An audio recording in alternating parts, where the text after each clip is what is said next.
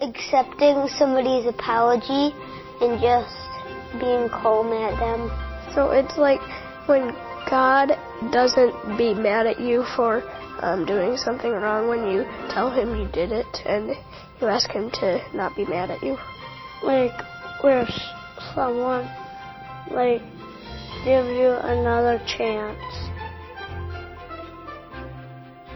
Because if it's something that you really didn't want to happen, then that would be hard to forgive.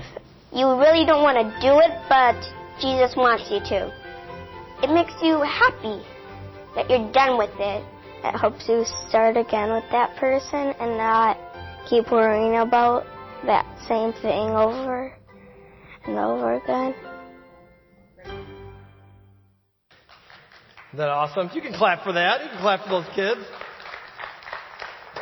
They've done such a great job as we've done a series of videos for this whole series we've been going through called Growing Up Again. And today we're concluding the series that we began way back at the very beginning of the month of April. And we've been talking about growing up again.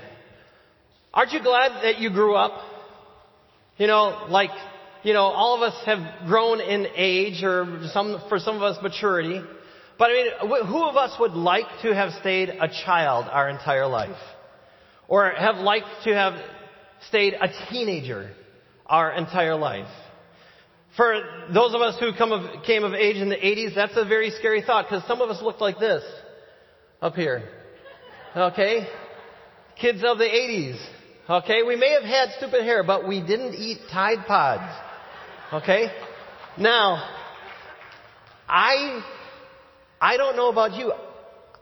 I think I might rather eat a Tide Pod than sport a mullet. That's pretty bad. There's lots of things that are coming retro these days. I don't think the mullet is ever going to become retro. I don't think it's ever going to come back. But maybe we should bring it back. Maybe we should bring it back. Could you just imagine what site pastor Troy Lather would look like with a mullet? Wouldn't that be great? Oh, hey, there it is. Oh, we don't have to imagine. There it is. Wow. How did we get that? I have no idea. So that's amazing what you can do with Photoshop these days. But we're talking about, please take that off. Thank you.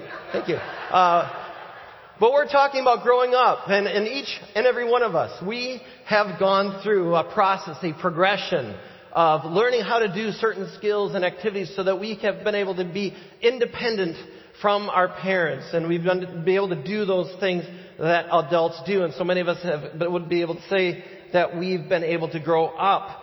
But then there's this whole other category, this whole other aspect of growing up that has to do with us becoming the kind of people that God wants us to become. That all the negative behaviors and character flaws and destructive tendencies that are part of who we are today would somehow over time melt away or decrease. And that we become the kind of people that reflect the values and the priorities and the ideals of the kingdom of God. And in order to do that, we have to learn some very basic, fundamental behaviors and practices and postures as kingdom people.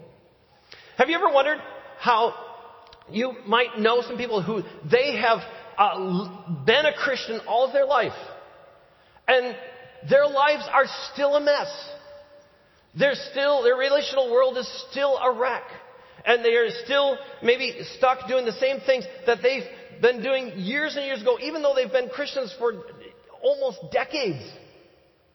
And then there are other people who they come to know Jesus Christ, and their life is a mess, and their life is a wreck, and they are headed for divorce, or headed for jail, or headed for, some sort of addictive recovery, group, and they give their lives to Jesus Christ, and after that happens, they begin to change in a radical and profound ways.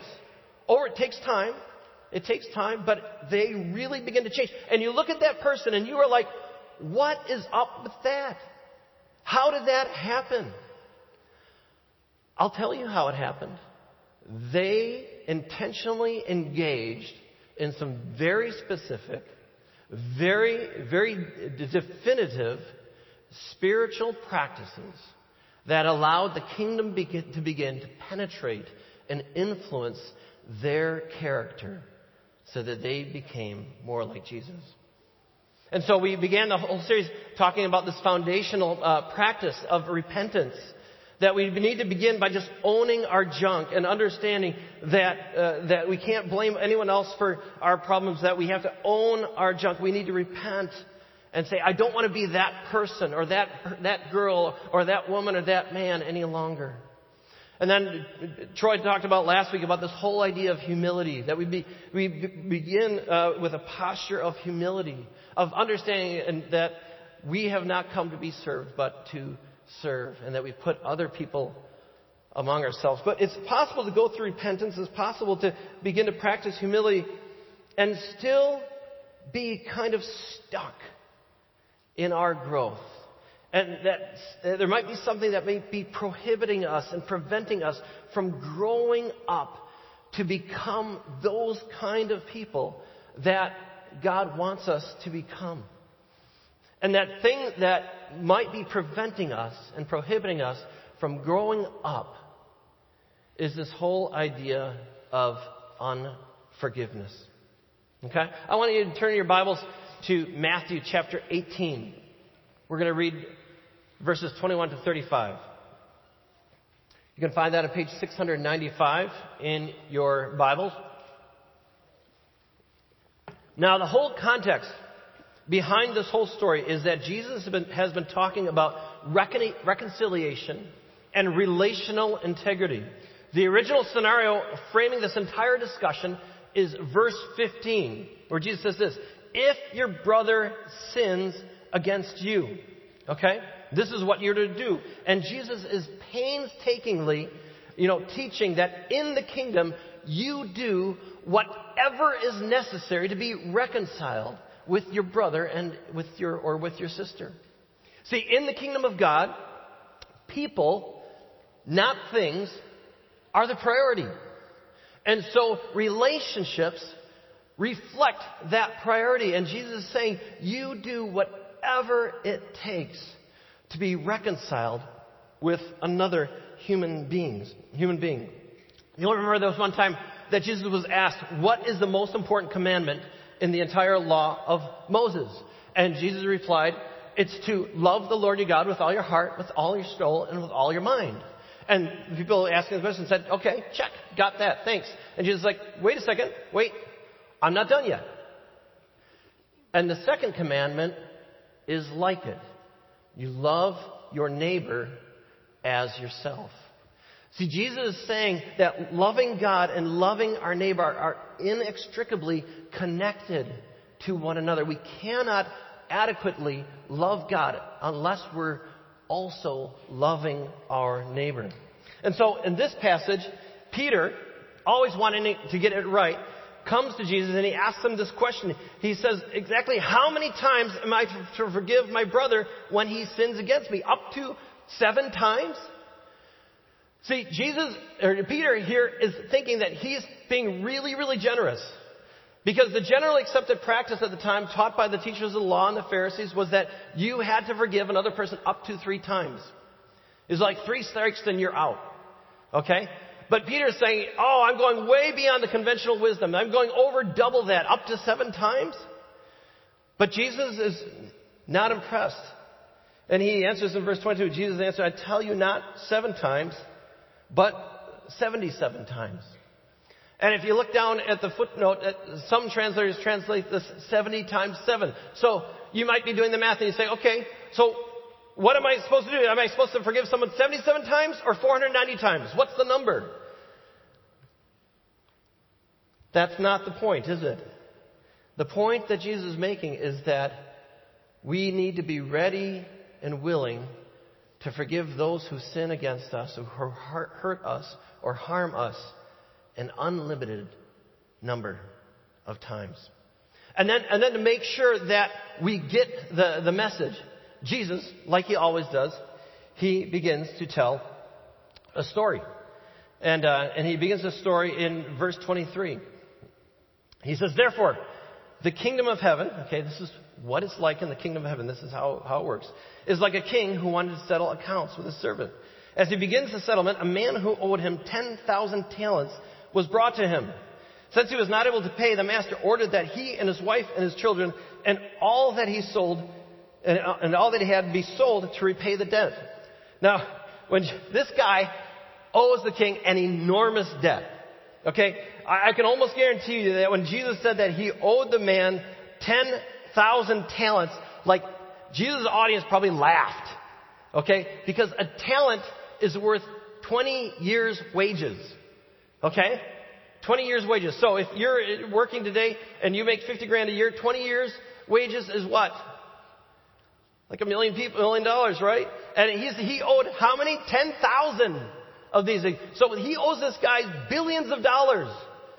Okay? Jesus is saying there's a man who owes this king billions of dollars. Is there any way that this guy is ever going to repay that debt? No. There's no way he's ever going to repay over several $billions of debt. By the way, this man represents every one of us here in this room. We owe a debt to an almighty God that we can never pay. There's no way that we could ever pay. We have accumulated wrongdoings and sin in our hearts and our attitudes towards others. And every single day, we just accumulate more and more and more of this debt towards God.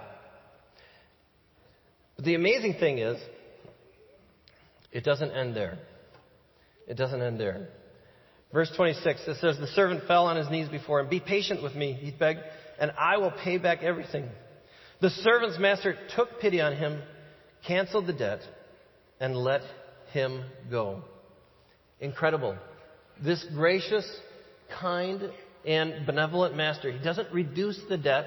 He doesn't accept a payment plan. What he does is he absolves him completely of the debt, and he wipes it away.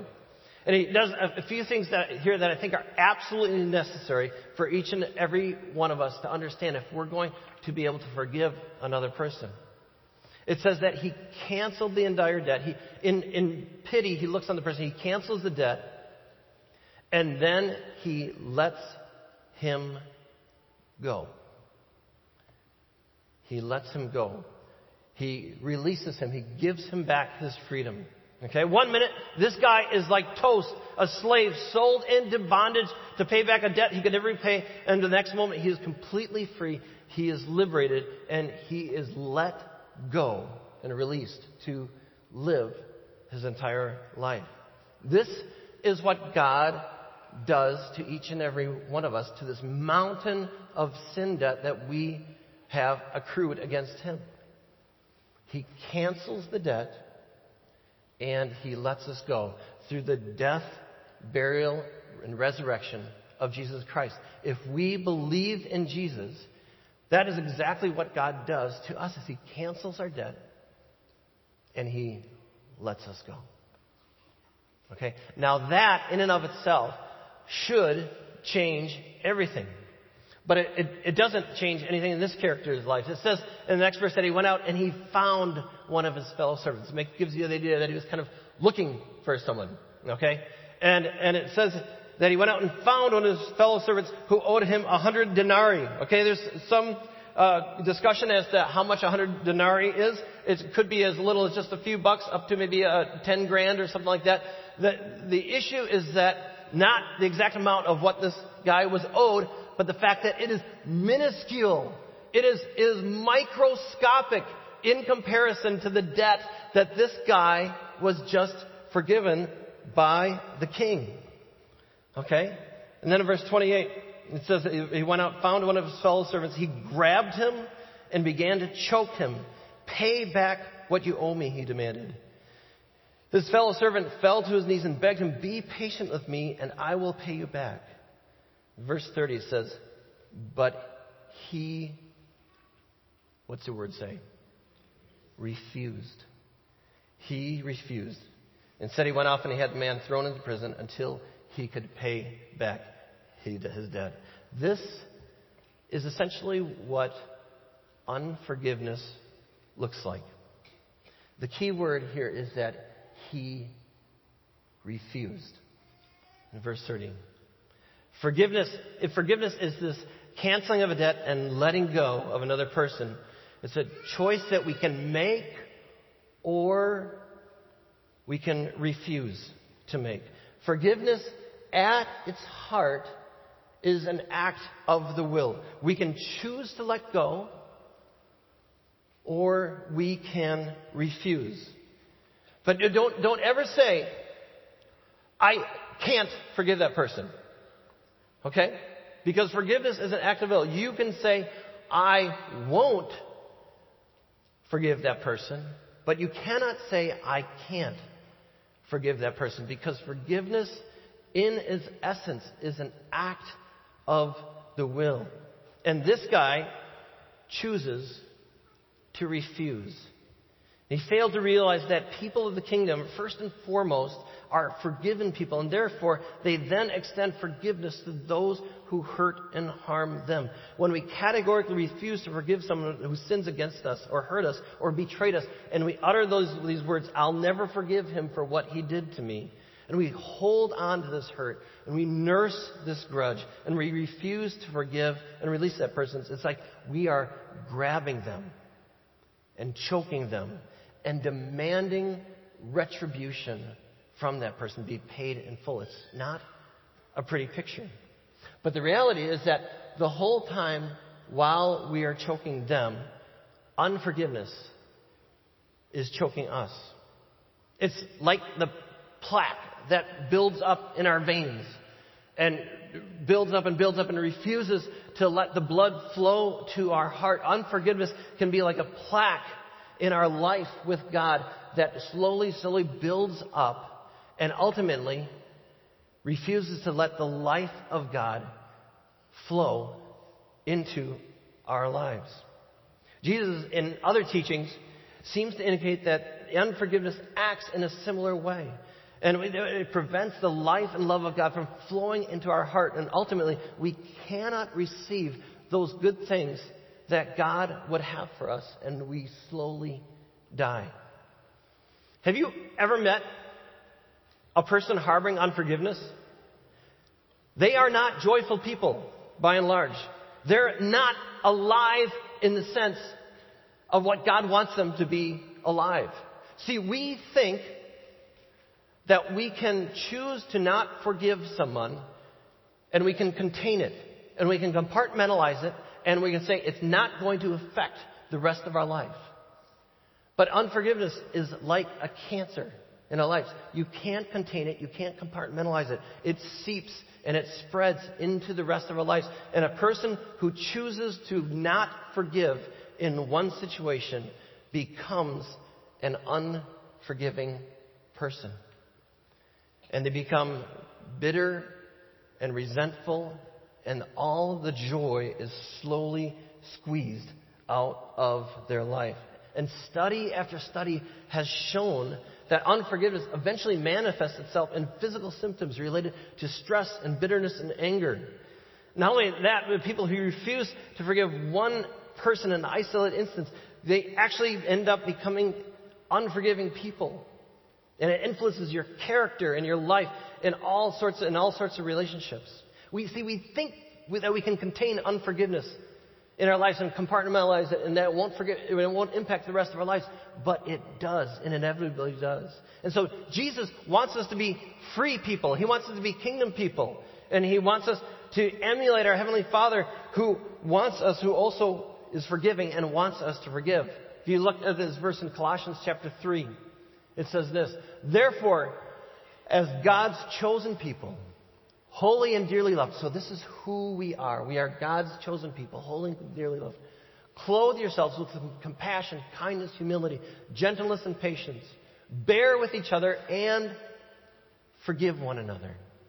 If any of you has a grievance against someone, forgive as the Lord forgave you. See, Jesus is our, model in all of this. In Jesus, God forgave us. And so he's saying, forgive as the Lord forgave you. Realize that you are people who have been absolved and forgiven of this huge debt that you could not repay. And so the logical response to all of this is to follow the model of Jesus and forgive. And over all these virtues, put on love, which binds them all together in perfect unity. Getting back to our story, in verse 31, it says, when the other servants saw what had happened, they were greatly distressed and went and told their master everything that had happened. Then the master called the servant in. You wicked servant, he said, I canceled all that debt of yours because you begged me to. Shouldn't you have had mercy on your fellow servants just as I had on you? Shouldn't you have had mercy on your fellow servants just as I had on you? And in anger, the master turned him over to the jailers to be tortured until he should pay back all that he owed. All that he owed. This is, in a sense, what it might look like if we are at one time hearing about and understanding the grace and forgiveness that God lavished on all of us in Jesus Christ, while at the same time walking around and categorically refusing to forgive those who have hurt us, who have wounded us, who have sinned against us. Jesus is saying, don't you get the irony of the story? This person was absolved a debt of billions of dollars, and he goes off and makes a big stink about just a couple of $1,000s. He obviously didn't get it.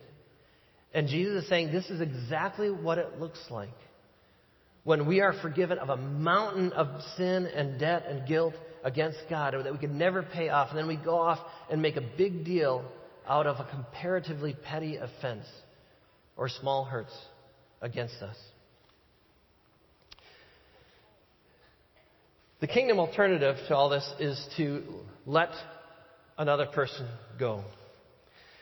See, it's kind of like when someone has done something against us, when someone has harmed us, when someone has wounded us, when we've been a victim in some way, it's like we accumulate a folder of condemning evidence against that person. And as long as we're holding on to the folder, that gives us the right to judge them and to condemn them. And so we love the folder. We like holding on to the folder. As long as we have the folder in our hands, it gives us the right to point the finger at the person and say, you did this to me, and condemn them. But you know what? We were never meant to hold on to the folder. As long as we hold on to the folder is killing us. And Jesus is saying is that the only appropriate thing to do is to take the folder and take the right and responsibility to judge and condemn that person for whatever they've done to us, and to hand it over to God and say, God, I don't want to hold on to this any longer. Would you please take this from me? Because you are the perfect judge. You will do the right thing. And I am entrusting this person's future over to you. And the whole time I'm realizing that, God, you have a whole file cabinet of folders against me of what I did to you. And you have thrown it away and burned it. So I am giving you this folder of this person. That is a picture of what forgiveness looks like. But some of us like to hold on to the folder. See, the folder gives us power. The folder gives us control. The folder, we think, gives us the right to condemn the other person. But the whole time, the folder is killing us. One person said, unforgiveness is like swallowing poison and expecting the other person to die. So, wouldn't you know it? It's finally getting to be spring outside. And whenever the snow starts melting and the rivers start flowing and stuff like that, I begin to think about our life that we had back in Siberia. Some of us who know me and my family, we lived in Siberia for almost a decade. I know it's the wrong, vacation spot, but it was on the itinerary. But we lived there. Siberia is very interesting. It's got some interesting geographical features. It's one of the only places in the world where rivers run north. Okay?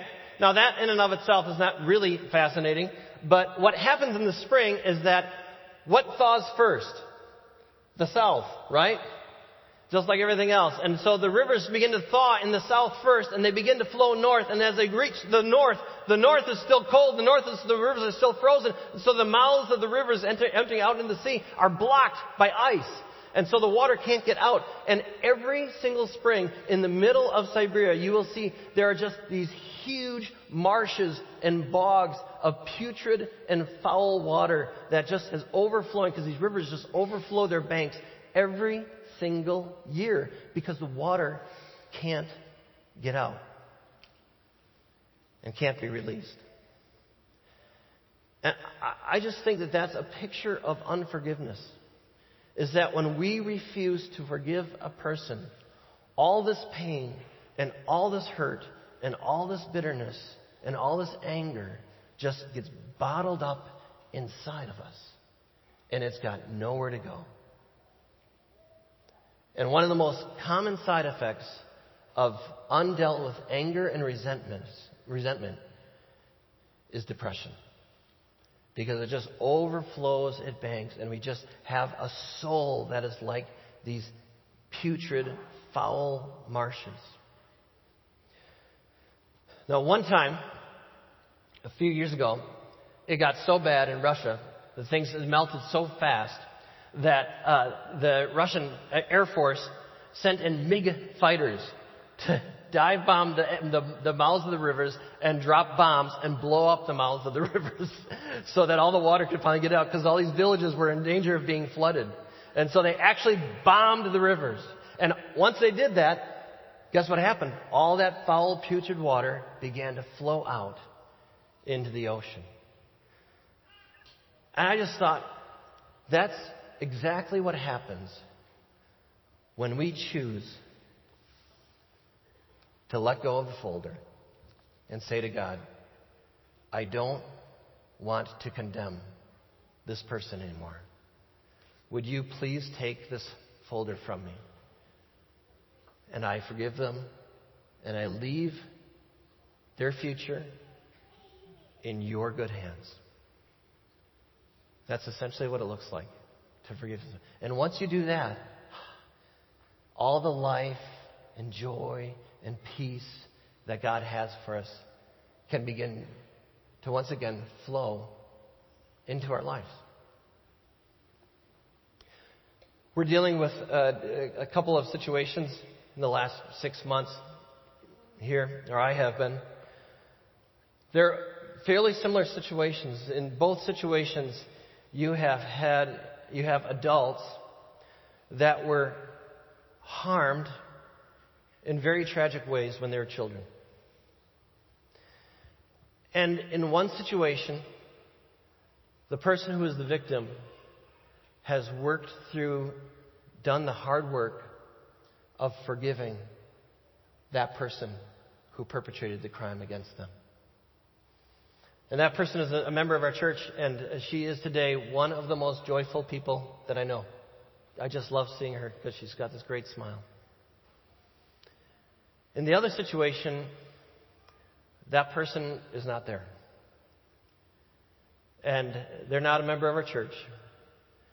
But they are still angry and resentful, and their life is being choked right out from them because they're absolutely refusing to let go of that person, and it's killing them.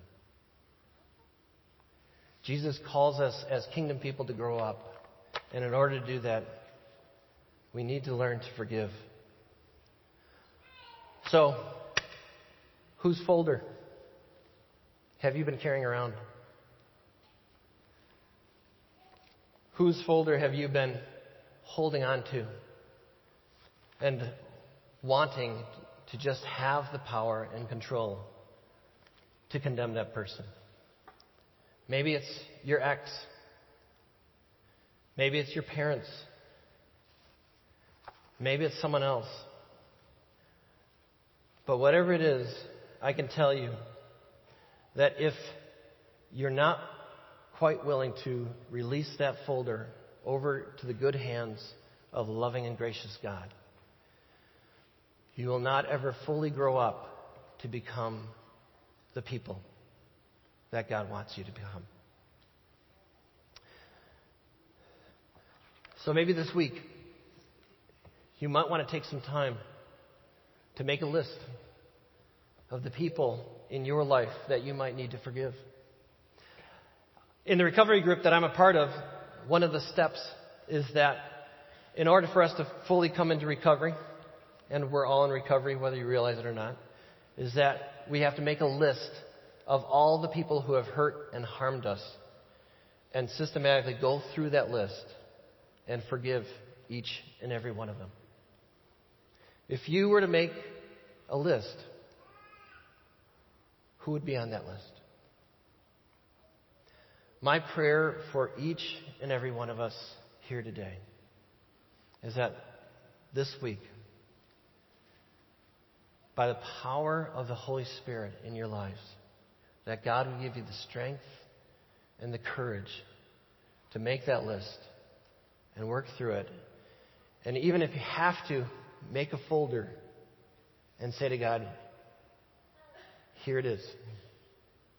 I don't want to carry this around anymore.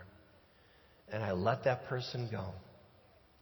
And I release them into your hands. And I forgive them. Wouldn't that be a beautiful thing?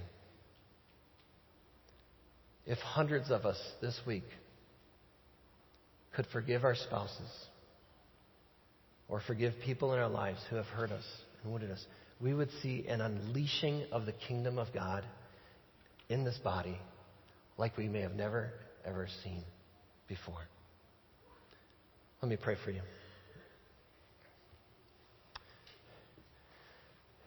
Father God, we recognize and we realize that we are the servant in the story. We have been forgiven of a mountain of debt against a holy God through the death and resurrection of your Son, Jesus Christ. And Father, that truth in and of itself should change us and should change our attitudes towards others, but we have to recognize and admit that it doesn't sometimes. We still hold on to grudges. We still hold on to resentment. We still hold on to bitterness and the right to judge those people who have hurt and harmed us. And so, Father, by your Holy Spirit this morning, I pray that you would convict, that you would guide, that you would reveal in people's lives if there's anyone that we have yet to forgive. That this week we would go off and we would spend time with you and we would ask you the question, God, I'm opening up my heart to you. I'm asking you to shine your spotlight on my life. I'm asking you to reveal to me, who is that person? Who are those people who I may have yet to forgive? And I pray that you'd be kind and you'd be gracious to us. That you'd give us the power and the ability and the strength to let go of that folder that's killing us inside. Give over that file of evidence that we have and give it over to you and say, I don't want this responsibility anymore. I'm letting them go. And I'm releasing them into your good and loving hands. Father, I pray that you'd help each and every one of us to do that and continue to do that day by day by day. That your kingdom would come, your will would be done in this body's life. I pray this in Jesus' name. Amen.